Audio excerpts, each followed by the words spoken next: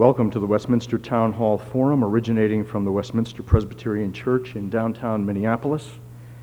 My name is Gordon Stewart, Senior Minister here at Westminster and moderator of the Town Hall Forum. The theme of the Town Hall Forum is Voices of Conscience, Key Issues in Ethical Perspective. Today's speaker is Rabbi Michael Lerner, editor and publisher of Tikkun, a bi-monthly Jewish critique of politics, culture, and society. He is also the author of Jewish Renewal, A Path to Healing and Transformation, and co-author with Cornel West, who has also spoken for the Town Hall Forum, the book Jews and Blacks, Let the Healing Begin. His latest book is The Politics of Meaning, the subject of which has led the Washington Post and the Wall Street Journal to refer to the rabbi as the guru of the White House, although Rabbi Lerner has a few things to say about that. In addition to a rabbinical education, Rabbi Lerner holds 2 PhDs from the University of California at Berkeley, one in philosophy and one in psychology. Combining the insights of political philosophy and psychology with a deep spiritual base rooted in Hebrew Scripture, and the writings of Abraham Joshua Heschel and others, Rabbi Michael Lerner calls America to something better than the politics of selfishness and despair that lies at the root of racial hatred and anti-Semitism.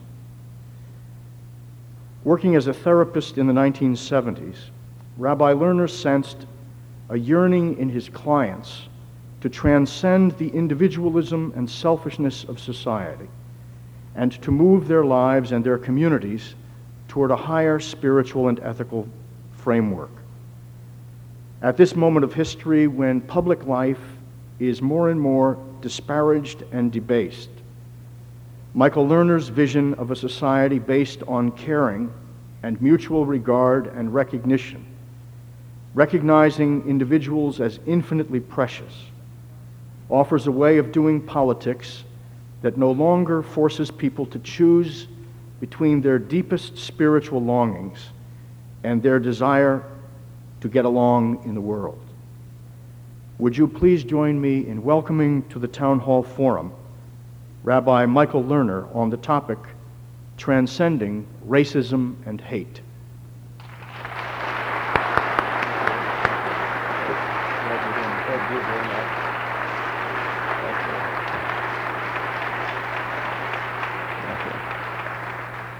Well, I'm very delighted to be here today in Minneapolis, in Minnesota.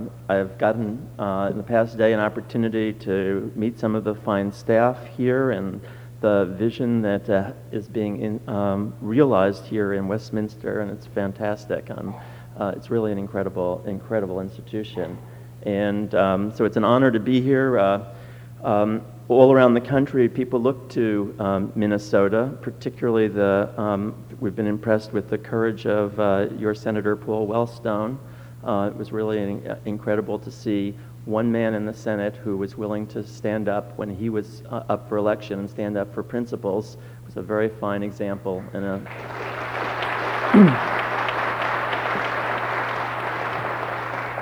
So it's really an honor to be here with you today. My topic is transcending racism, and the first question you may ask is, didn't we do that already? After all, we passed civil rights legislation in the 60s. We've had several decades of affirmative action. There's been certainly a major development of a black middle class in the United States. And I want to acknowledge the real accomplishments of the past few decades. They ought not to be neglected or denied. And yet, in the actual experience of many African Americans, the reality of racism persists. And it persists as well in the experience of other minority groups in the United States, in the experience of Latinos and Asian Americans, and to a lesser but not yet totally absent extent, it persists in the experience of Jews. It's not only the experience of young blacks who disproportionately fill our prisons. In many American communities, blacks know that they are likely to be stopped and harassed by white police without provocation, and it's only the very rare moments that someone has a video camera to film it, as happened in the case of Rodney King. Blacks know that when they walk around in a department store, they are far more likely to be viewed as suspicious and even followed by the undercover guards, that they are far more likely to be suspected of crimes should they occur, and that people continue to move to the suburbs for fear that they will end up in a neighborhood that is disproportionately black. But of course, it goes far deeper than this. Blacks know that poverty is disproportionately distributed in the inner city black communities. A few short days ago, the U.S. government announced a compromise settlement with one of the many mortgage companies that the government had proved does not provide loans fairly to blacks. And the reaction of many whites, perhaps you read about it in the newspaper, was, "Oh, we thought that redlining had been stopped a few decades ago." The truth is that the media gives a few weeks of focus to its crisis of the month and then moves on. And the rest of us feel reassured that it's been dealt with. But what most minorities can tell you is this: being talked about is not necessarily dealing with it. And so the problems persist. Liberal solutions have not been adequate to the problems. Liberals have attempted to create equal opportunity for minorities to compete in the marketplace. But racism isn't just about economic well-being. It is about something deeper. It is the inability to see other human beings as created in the image of God and as equally deserving of love and caring.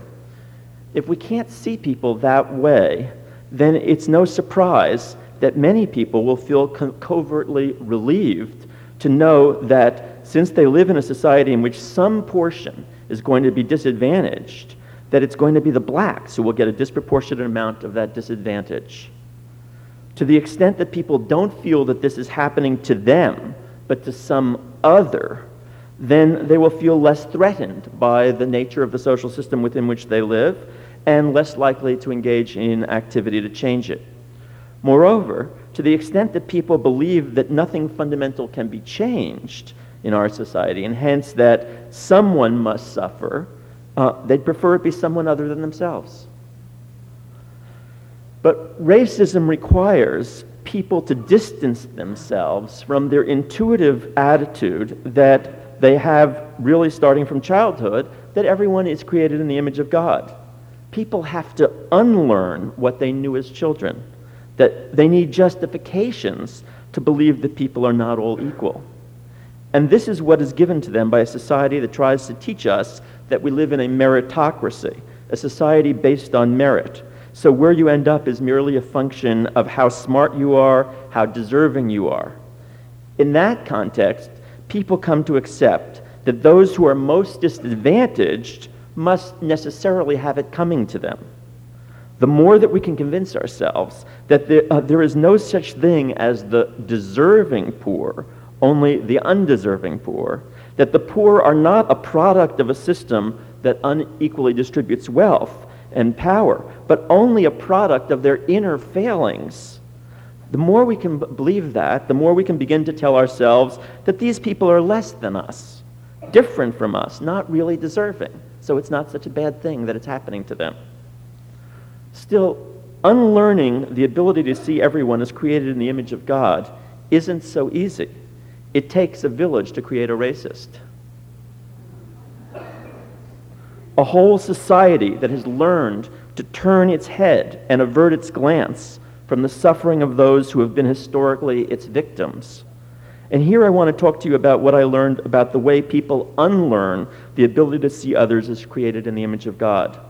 To do this, I need to talk to you a little bit about my work with middle-income working people and the work that we're doing in Tikkun magazine. For the past 20 years, we, in the community around Tikkun, a group of psychotherapists, social workers, social change activists, union activists, have been doing research on the psychodynamics of American society, and in particular on why people have moved to the right. Now, I say move to the right because I'm not talking about the hardcore racists and the hardcore rightists in the United States. I'm not talking about those people who have always been on the right, but rather the 30 to 40% of the population that has moved to the right over the course of the past 20 to 30 years. And we ran groups of people, 10 to 12 people in a group. They usually lasted for 10 or 12 weeks. They went very deep into people's lives. Over the course of the past several years, 2 decades, we've seen over 5,000 middle-income working people in these groups. And what we learned essentially about why people are moving to the right is this. People are moving to the right because they are in a great deal of pain in their lives and because the right speaks to that pain, albeit in a distorted fashion. Now, to make sense of this, I want to tell you a little bit about that pain, because most people end up in work situations in which they report that they have very little opportunity to use their intelligence, their creativity, their ability to cooperate with each other. I know that many people who come from upper middle class backgrounds find this hard to believe because they have much more satisfying work situations. But most American working people find that they are extremely frustrated in their daily work situation. But this that I've just reported to you is something that's well known in the sociological literature, the alienation at the world of work. But what we discovered was something else that was quite astounding to us. And that was that many working people also report that one of the things that's most painful about the world of work is that it gives them no opportunity to use to connect their work to some framework of meaning and purpose that they can really believe in. That is, to connect what they're doing all day long to the ultimate ethical and spiritual values that they believe in. And so they report that they're wasting their lives day after day in the world of work because they don't believe that it connects to anything important to them. It was astounding. Actually, we realized that what was most astounding about this was how much we were astounded by it. Because the psychologists, the intellectuals, the union activists, the progressives have a certain kind of understanding of middle Americans that goes something like this. We, the intellectuals, the liberals, the progressives, the psychotherapists, we have meaning needs, but they only have material needs. And what we learned was how deeply elitist that understanding is. The fact is that people hunger for some framework of meaning and purpose in their lives and feel frustrated that they can't get it. Nevertheless, these same people are stuck in a situation in which they believe that the only way they might be able to get that is to accumulate some more money at the world of work so that in the few hours outside the world of work, they could shape some framework of meaning and purpose for themselves. And so people desperately try to succeed in the world of work while simultaneously hating the way that it is organized and what it's about. And as they do that, as they attempt to succeed in the world of work, they learn the bottom line of the world of work. They try to figure out how to be more successful in the world of work. And what they learn is, first of all, the common sense of the world of work, which is looking out for number one. Looking out for number one, the common sense of the world of work. And number two, they learn the bottom line, that their success is going to depend on maximizing the bottom line. And the bottom line is to maximize wealth and power, either for yourself or for your boss. And increasingly, over the course of the past several decades, more and more workers are engaged in the following pursuit. They are in situations in which they're no longer just producing the goods and the goods of the society, like cars or steel or the products of the society, or in agriculture, but more and more in the workplace, people are engaged in manipulating consciousness, getting other people to look at you the way you need to have them see you.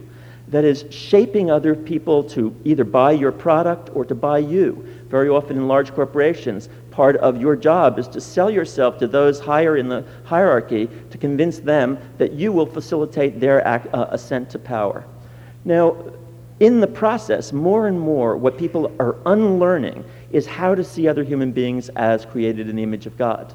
People are unlearning how to treat other human beings as though they are fundamentally deserving of love and respect and caring, and instead to see them primarily in terms of what you can get from them and how they will advance your own ascent to power. And so the consequence of this is that people come home from the world of work and they don't take off the ways that they've learned to see other human beings as though they were so many dirty clothes. What they have learned all day in the world of work is brought home. And so the most frequent critique of this society that you hear, most frequently repeated problem that people have in their personal lives goes something like this: I feel surrounded by people who are just out for themselves. People are, and I feel that everybody is going to maximize their own advantage. People are just going to take advantage in any way without regard to the consequences for others. And I don't know who I can trust. I don't know who's going to be there for me. And this manifests through all aspects of the society, from the very top of the economic ladder, in which a rip-off consciousness allows some, not all, but some of corporate leaders to think that it's perfectly appropriate to rip off the resources of the environment without regard to the future survivability of the planet, all the way down the economic ladder, permeating every sector, to some, not all, poor people who think it might be appropriate to rip you off in your home or in your street, on the street or in your car. The ethos of going for oneself without regard to the consequences for others permeates the entire society. And as a result, it has disastrous consequences, not only in the crime that I've just mentioned, whether it be corporate crime or individual crime, but also in the difficulty that people have in teaching their kids how to any sort of values, because the kids turn on the television and immediately realize that what they're being taught in religious school or what they're being taught by their parents has no relationship to the actual way the society operates. And that's where they face a real crisis of values and trying to teach values to children. Similarly, friendships. People report that it's extremely difficult to retain the kinds of friendships that used to exist in the society. Leave aside the question of whether this is nostalgia or not. This is people's perception that there used to be something different in society, that the kind of friendships today are based on an exchange relationship. You give me and I give you an equal amount back. The market consciousness has shaped friendships. What's absent is the sense of solidarity. I am there for you regardless of whether you can give me an equal amount back. I am there for you because you deserve my caring and my concern. So people become less secure that the friendships will be there when they most need them. And similarly, and most importantly, in loving relationships and in family life, the crisis of these values permeates families so that more and more people begin to see each other through the framework of the market consciousness that they have learned all day long. They see other human beings in terms of what I can get from that other human being. And in relationship terms, this is translated into the language of how much do you satisfy my needs? And the value of another human being is seen solely in terms of the degree to which this other person satisfies my needs. And loving commitments then become something like this. They become a statement that, given my assessment of who's likely to fall for me in the short run, you will satisfy more of my needs than anybody else, so I'll stick with you. Now, the problem with that kind of framework of commitment is that and this is a problem. It creates tremendous amount of insecurity in people. Why? Because not just for the 50% of marriages that end in divorce, but for the 50% that don't end in divorce, because people are increasingly unable to feel secure that their partner will not at some point in his or her life be able to cut a better deal. And if they can cut a better deal, I know they come to me as a psychotherapist or as a rabbi, and they say, well, I've met somebody else who will satisfy more of my needs. And that trumps every argument, you see, because that consciousness that we look at other human beings primarily in terms of what they can do for us. So what's been unlearned in this process is the ability to see other human beings as created in the image of God, of fundamentally deserving of love and respect and caring. And the inability to see other human beings in that way that permeates the society creates a real crisis in loving relationships and families, a real crisis in friendships, a real crisis in values, a real crisis around crime. And what the right has done is to come forward and position itself as the articulator of the pain of that crisis, and to say there's a crisis in families and friendships and crime and values, and they are correct. There is such a crisis, and they're further correct in saying that it has a great deal to do with the ethos of selfishness and materialism. But then what the right, and here I don't want to say that everyone on the right, but this has been a major tendency on the right, what the right often does, or major forces on the right do, is to then put forward an analysis that I think is deeply destructive. Because what the right then does is to say that the selfishness and materialism in the society is caused by, and then they turn to the demeaned others of the society. whoever that is in any given society, because the same dynamic happens on the right in Western Europe as well and in other societies, but they have a different demeaned others. In this society, that tends to be overwhelmingly African Americans, and then secondly, gays and lesbians, feminists, Jews, immigrants, the labor movement, the other, whoever the other is in the context. And these groups, the right says, aided and abetted by liberal big government, are manifesting, the liberals in big government are providing some services for these groups. So therefore, that's where the selfishness comes from. Now, the irony is the right is the very force that champions the ethos of selfishness and materialism in the world of work. Because in the world of work, the political right in our country says that it is totally inappropriate to introduce questions of social responsibility, and that this collective good will best be served if each individual and each corporation pursues its or her or his own self-interest without any restraint, and that magically the market will reconcile everybody's interests. So whenever people come forward and try to introduce questions of social responsibility in the world of work, the right is totally opposed to any such restrictions on the pursuit of self-interest. So you might ask, how do they get away with this? Here is the right championing the ethos of selfishness and materialism in the world of work, and championing the pain that people experience in personal life. And the answer is, the way they get away with this is because the liberal and progressive forces aren't even in the relevant ballpark. The liberal and progressive forces do not understand the ethical and spiritual crisis. And when they hear it being talked about, they conflate the two parts of the analysis. When they hear about the ethical and spiritual crisis, they think it's simply code words for racism, sexism, and homophobia. In other words, they miss the reality of that crisis and hence see those issues entirely to the right. Now, as a result, we have the right actually fostering a set of ideas that lead people to blame those who are most oppressed in the society.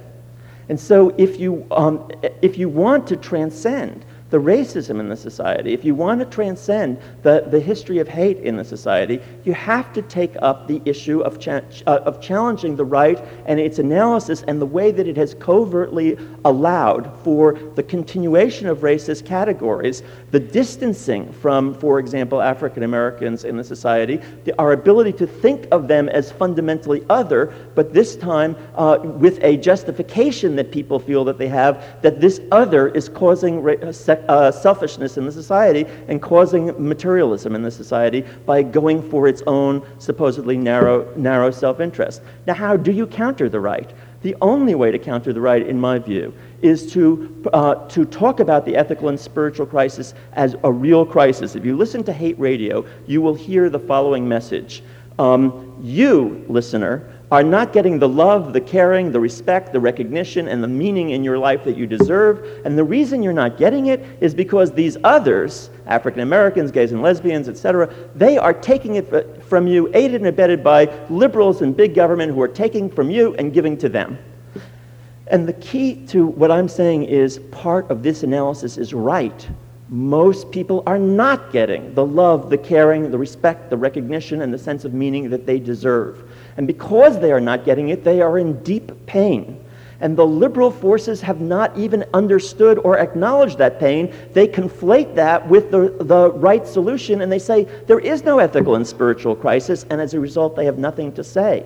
They have no way of addressing this. Now, don't get me wrong. I've been very much supportive of the liberal and progressive forces in the spheres that they do have something to say. In the economic realm and in the political rights realm, the left and liberals and progressive forces deserve our respect and our gratitude for all that they have struggled for. Those struggles are not over, and they deserve continuing support. But the reality today is that liberal and progressive forces can deliver almost nothing to the most oppressed sectors of the society. They can deliver almost nothing to the poor, and in fact, they have repositioned themselves as a result of the move of American politics to the right. They have repositioned themselves as accepting many of the right wing's analyses and saying, basically, and this is the Clinton position, we will do the same dismantling of social programs that the right wants to do, but we'll do it in a kinder and gentler way. But that is not because Clinton or the liberals are bad people. It's because they have no understanding of why this movement has taken place, a movement to the right in society. So if you want to counter what the right is doing, you need an alternative vision, an alternative understanding, and you need to speak to the pain that people are in the society. And to do that, we have developed at Tikkun magazine. By the way, Tikkun is T-I-K-K-U-N. It means, it's a Hebrew word. It means to heal, repair, and transform the world. And at Tikkun magazine, we've developed this thing that we call the politics of meaning. And the politics of meaning has as its goal to challenge the ethos of selfishness and materialism and to change the bottom line in American society. To put as a central goal of a progressive politics, a politics that says we need a new bottom line. We need a new definition of productivity and efficiency, that productivity and efficiency should no longer be judged solely by the degree to which an institution maximizes wealth and power, but also to the degree that an institution maximizes people's capacity to be ethically, spiritually, and ecologically sensitive and capable of sustaining loving relationships. Now, that's a big change. That's a very, very big change in what the bottom line is in America. And our movement, the movement for a politics of meaning, is a movement that's going to take decades before it really is taken seriously, just as it took several decades for the women's movement and its fundamental change of paradigm to be taken seriously. But what I want to submit to you today is that if you want to transcend racism in the society, if you want to transcend hate in the society, we need to re-champion the notion that every human being is created in the image of God. And we live in a world in which the entire social and economic fabric tends toward the undermining of that perception. It tends toward the marginalizing of people who think in those terms. It tends towards the rewarding of the maximization of wealth and power and the ridicule and deep cynicism of anybody who says you could live in a world with a different perspective, a perspective in which people can be treated as though they are created in the image of God, as though they are fundamentally worthy of respect and caring. And if we want really to challenge racism, then it's not going to be by another economic program or another political rights program. It has to be at a much more fundamental level. It has to be at the level of addressing the pain that people are in that allows them to be manipulated in a racist direction. And to address that pain means to address their feelings that nobody really takes them seriously, that nobody seriously respects them, that they are fodder for somebody else's advance. And to address that seriously means to challenge the economic and political institutions that do treat us that way and that do tend to lead us to think that to be rational is to maximize one's own self-advantage, and that loving and caring are very sweet words that deserve to be in church on Sunday or on synagogue on Saturday, but have no relevance to the political realm. So what I want to say is that the challenge of transcending racism in our society is really is not just a narrow side issue. It's a central issue. The only way it can be fundamentally uprooted in our society is to challenge the whole way that our society understands human beings, to undermine the ways that we distance ourselves from each other and think that we can maximize our own advantage without caring for others. And that means a politics of meaning. That is to say, it means challenging the common sense of the society and putting forward a struggle, a fundamentally new kind of struggle for an ethically and spiritual and ecologically sensitive society. I invite you to join with me in doing that. Thank you very much.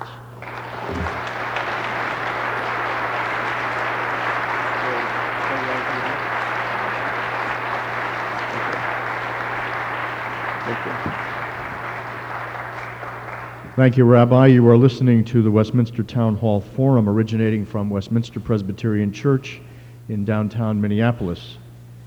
Today's speaker is Rabbi Michael Lerner, editor of Tikkun, co-author of Jews and Blacks, Let the Healing Begin, and the author of The Politics of Meaning.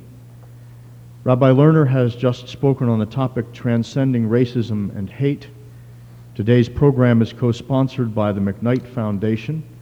While the ushers collect questions from the audience, those of you who are unable to stay for the question and answer period may feel free to go, and those who are listening in on the radio may call in a question by calling 332-3421.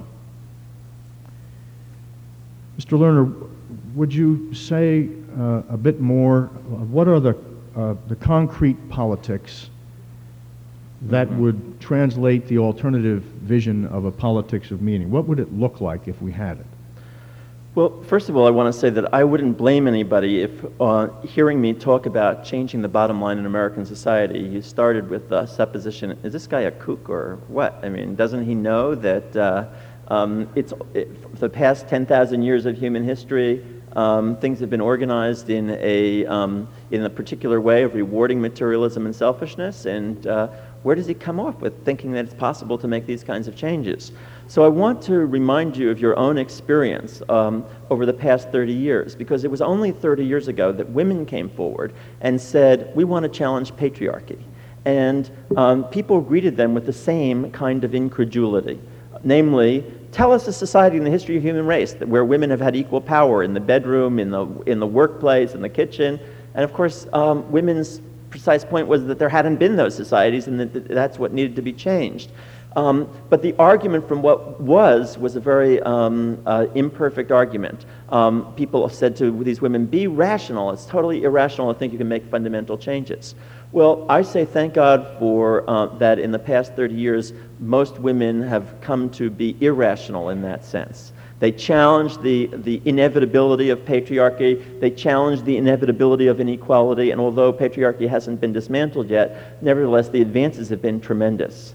And so the politics of meaning movement is often derives many of our insights in part from the women's movement, in part from the collective spiritual history of the human race. And but one of the things that we do as a first step in this process is to, like the women's movement, develop consciousness-raising groups that help people really explore their own lives and how deeply your childhood, your relationships, the way that you felt about yourself and when you entered grammar school, the ways that you were treated by your parents, their issues and their concerns, how much this has all been distorted by the way that everybody has learned to see each other primarily in terms of what they can get and how much they have to maximize wealth and power in their own individual advantage. So the first step is consciousness raising. But the second step after that is we are creating groups of people in workplaces to talk about what that workplace would look like if there were a new bottom line in the workplace.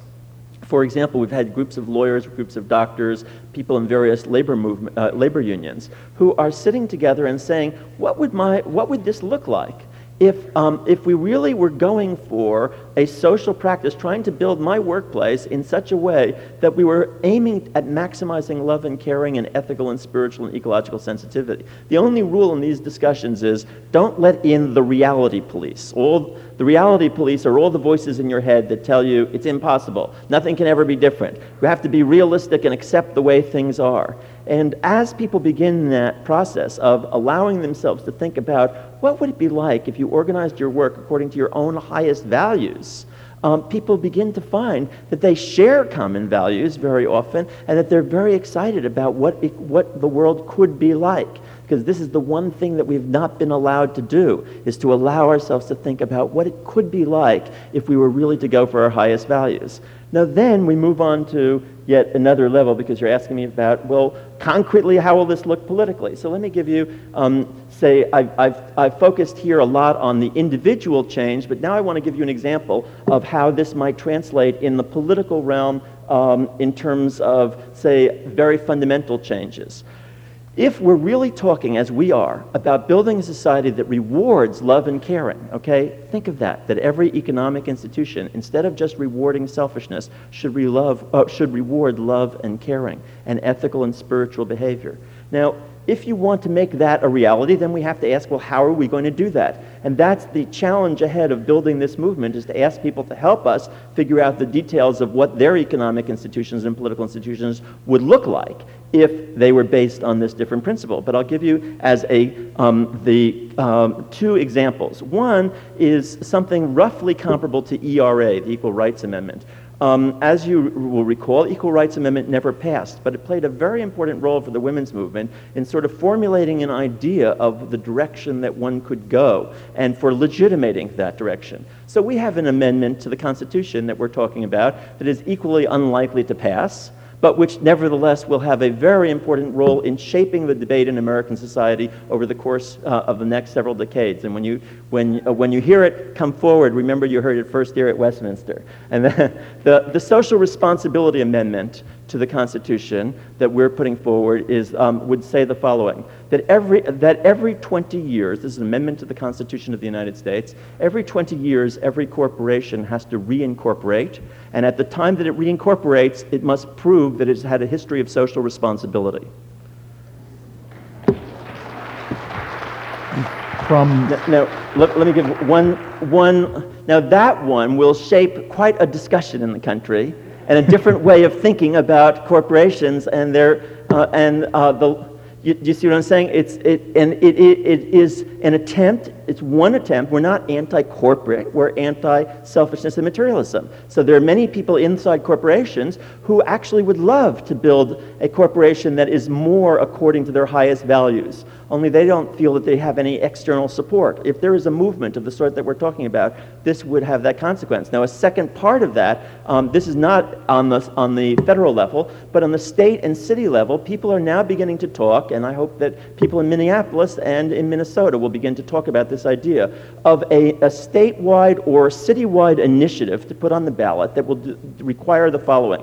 When the government issues, the city government or the state government issues a contract for some service, let's say they're going to build a highway, or they're going to paint a building, or they're going to acquire computers for their school system, or whatever. Whenever they are offering a contract, then the competing corporations that are applying for this contract, besides showing that they can provide the service at a reasonable price, that in addition to that, the government agency must take into account the history of social responsibility of that corporation. And so that two corporations that are equally good at satisfying the contract and other respects, the one that should get it is the one that has the best history of social responsibility. And to do that, we are asking corporations to issue once every 2 years what we're calling an ethical impact report. An ethical impact report. And a report on the ethical impact of the corporation, first on the ethical climate that exists inside the corporation, what gets rewarded there amongst people who work for it. Are you rewarded for the degree to which you are cooperative with other people and ethically and spiritually sensitive, or are you rewarded for the degree that you can figure out how to advance yourself while pushing others aside and hurting others in the process? And that's one level. Is the corporation ethically sensitive to the needs of the community around it? What are its investment policies? What are its advertising policies? What's the ethical impact of the way that it advertises its products in the world? Does it foster a sense of holiness and of goodness of human beings, or does it foster a sense of competitiveness and of the impossibility of creating a society based on love and caring? So in other words, an ethical impact report is a whole new set of ways of thinking about what social responsibility would be about. Of course, the ethical impact report is going to require a lot of work to figure out how to do it. We're encouraging people all around the country to begin to engage in the conversation about how to measure the ethical impact report, how to work this out. We invite you to come join us in this process. But you see, this is a different direction for politics. It's a direction that says, let's figure out a way to reward ethical and ethically sensitive behavior in a society that today makes it against your interest to live according to your values. One person writes, from a white middle-class liberal, what is the single most effective thing that I can do to end racism and hate? I think the most effective thing that you can do to end racism and hate is to help people see themselves as created in the image of God, that is, as deserving of love and caring and respect. Because the fundamentals of racism and hate come from the pain that people are in their own lives, which then gets transmitted onto someone else. So the most effective thing we can do is to relieve that level of pain. There is no way that we're going to beat racism in a society in which people are in deep pain. Because as long as they're in the deep pain, there will always be those who can figure out ways to manipulate that pain against someone. And racism, in a way, is just the principle of selfishness applied to a particular group. It says, my needs are more important than your needs. And so if somebody's going to suffer, let it be them and not us.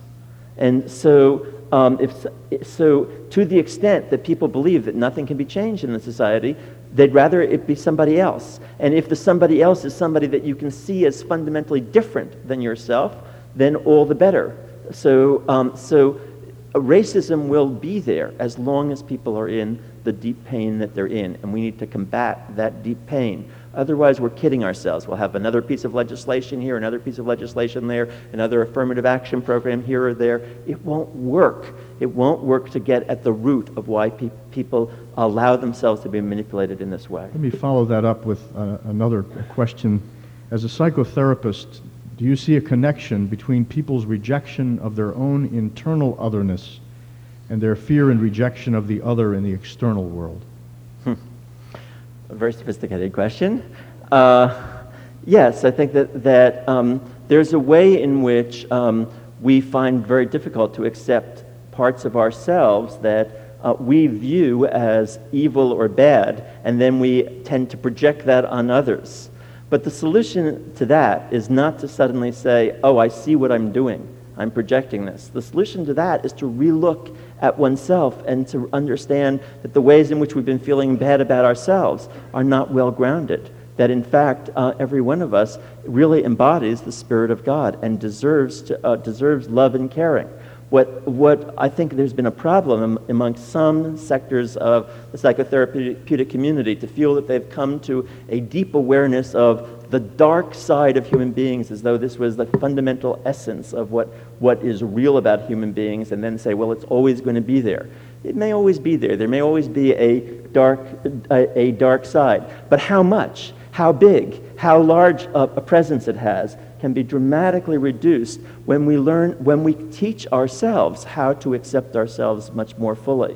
But self-acceptance in this society can't be divorced from other acceptance. Because ultimately, part of the reason why people feel so bad about themselves is because they have not experienced the love, the caring, and the recognition that they deserve. And the economic and political institutions of the society make it less likely that they're going to get that, not more likely. So the process of changing what goes on the inside must also involve changing what's going on the outside. And the big error of psychotherapy, and I am a psychotherapist, but the big error of psychotherapy has been to divorce these two realms and to think that one could just work on what was going on inside without dealing with what's going on outside. On the other hand, the big error from my standpoint of many social liberals and progressives and Marxists has been the thought that they could just change what's happening on the outside without dealing with what's going on the inside. It's the interaction that is fundamental. Two of the questions have to do with the relationship between the Jewish community and the African American community. Would you explain the fundamental breakdown of the connection between African Americans and Jews? Yes, I don't think there has been a fundamental breakdown. I don't believe that is the case. If you look at the elections of the past, let's say the last two elections, you will see that Jews are the group that, apart from African Americans, have voted most heavily for liberal and progressive candidates of any group in the society. In 1994, when there was a big victory for right-wing programs whose covert message was, let's screw these blacks.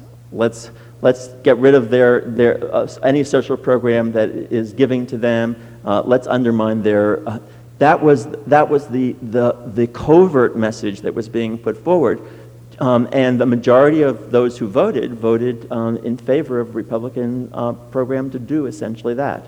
In 1994, 78% of Jews voted for liberal candidates. Okay, so that we were, of the non-African American constituencies, we were the ones the most overwhelmingly in support of continuing social programs. And you might argue that African Americans, because of their lower economic status, were also voting their economic interests. But for the standpoint of Jews who were at a higher economic level, they were, at least on the economic level, voting against their interests. So I think it would be very hard to then argue that, that there has been this fundamental abandonment of the alliance between blacks and Jews. What there has been from my standpoint, too much tolerance of racist voices in the African American community, of which Farrakhan is the most obvious. Too much tolerance of that. And that has simultaneously been dramatically overplayed by the media, because the media is deeply committed to cynicism and hence deeply committed to the belief that people will never act according to anything but their own narrow material self-interest. So when they have the situation of Jews voting against their material self-interest, it runs counter to the religion of the media, that people should only be motivated by material self-interest, and they have done what they can to accelerate and accentuate the problems and tensions between our two communities. Now, on the other hand, you do have a section of Jews who have decided that really their highest goal is making it. And though that section of Jews are disproportionately represented in some sectors of the organized Jewish community, but they are not equally represented in the vast majority of American Jews. This is another problem that I could go into in another talk, and I've written about this in my book, Jewish Renewal, A Path to Healing and Transformation. Most American Jews don't feel represented by the organized Jewish community. But in the organized Jewish community, there has been a sector, particularly of the leadership, that has said, you know, we've had enough of helping others. We need to just take care of ourselves. And in doing that, they've done that under the aegis of being a truer American. Because if the dominant ethos of an America is selfishness and materialism, why should we try to be different? Well, of course, I have Jewish Renewal, that book, is about an answer to that question. That why the Jews ought to be different is precisely because we, like many of our Christian brothers and sisters, come from a biblical tradition that tells us that we have a different responsibility besides making it materially, that we have a responsibility to build a world of love and caring, and hence the politics of meaning is in some very deep way rooted in the Bible and in biblical perception. But that section of Jews has said, let's turn our backs on all this social programs and so forth, and these two have played off against each other. The Farrakhan voices on the one hand, the voices of Jewish selfishness on the other hand. I want to report, though, that just as Cornel West, my buddy, my friend, my colleague, the guy who wrote with me this book on Jews and blacks at the Healing Begin, Cornel often points out what a small percentage of the African American community responds to the voice of Farrakhan and other haters. It's also true that a very, very small percentage of American Jews respond to the voice of selfishness.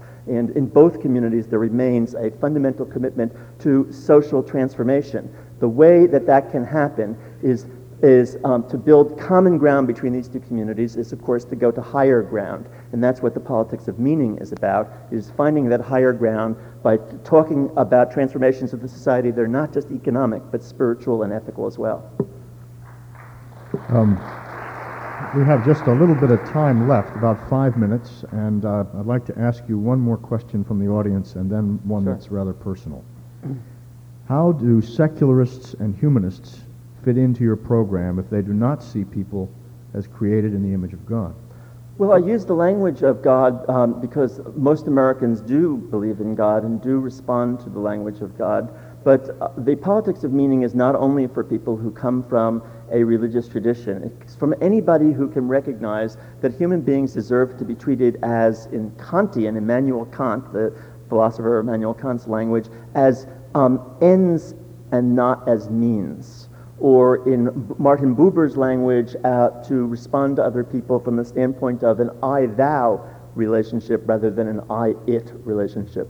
There's no reason why people have to believe in God or be part of any religious community to recognize that human beings deserve this kind of fundamental respect and love and caring, and that this society makes this in short supply.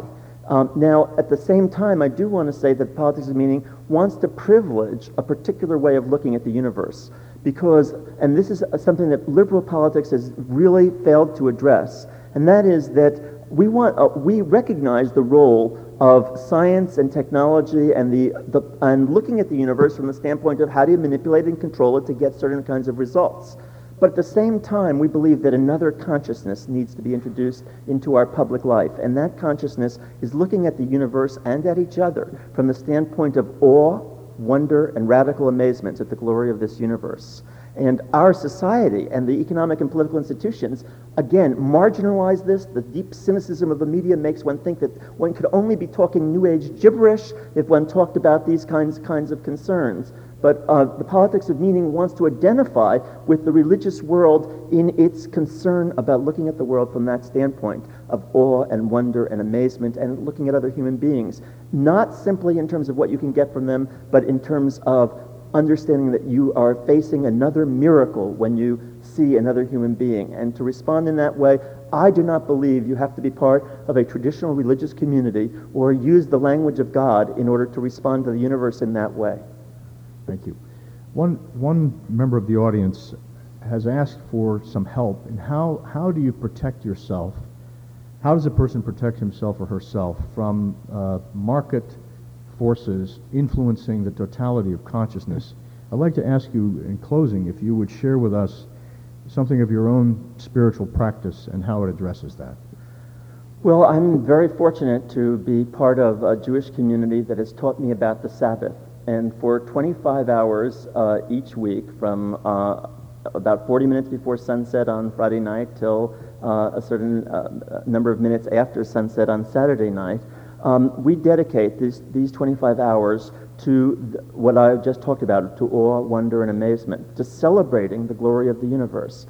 And for me, that has turned out to be a very deep kind of meditative experience. That a meditation that involves in part connecting with a religious community on Friday night and Saturday morning. It is a meditation that involves joy and celebration.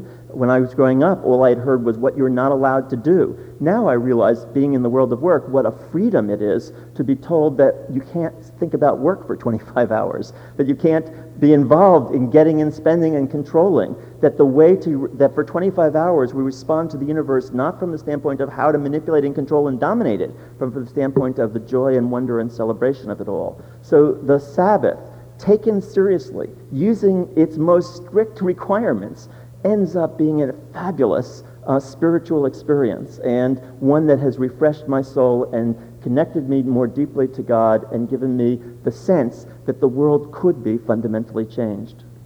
Thank you very much. Thank you. Thank you.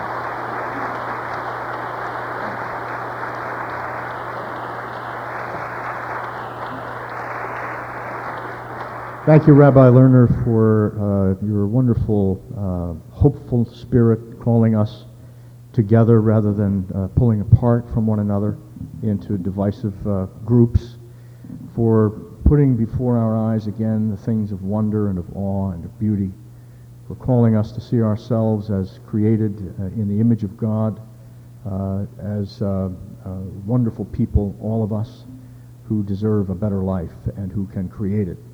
We thank you for being with us today, and God bless you in your work, and we thank each of you for being with us today for the Town Hall Forum.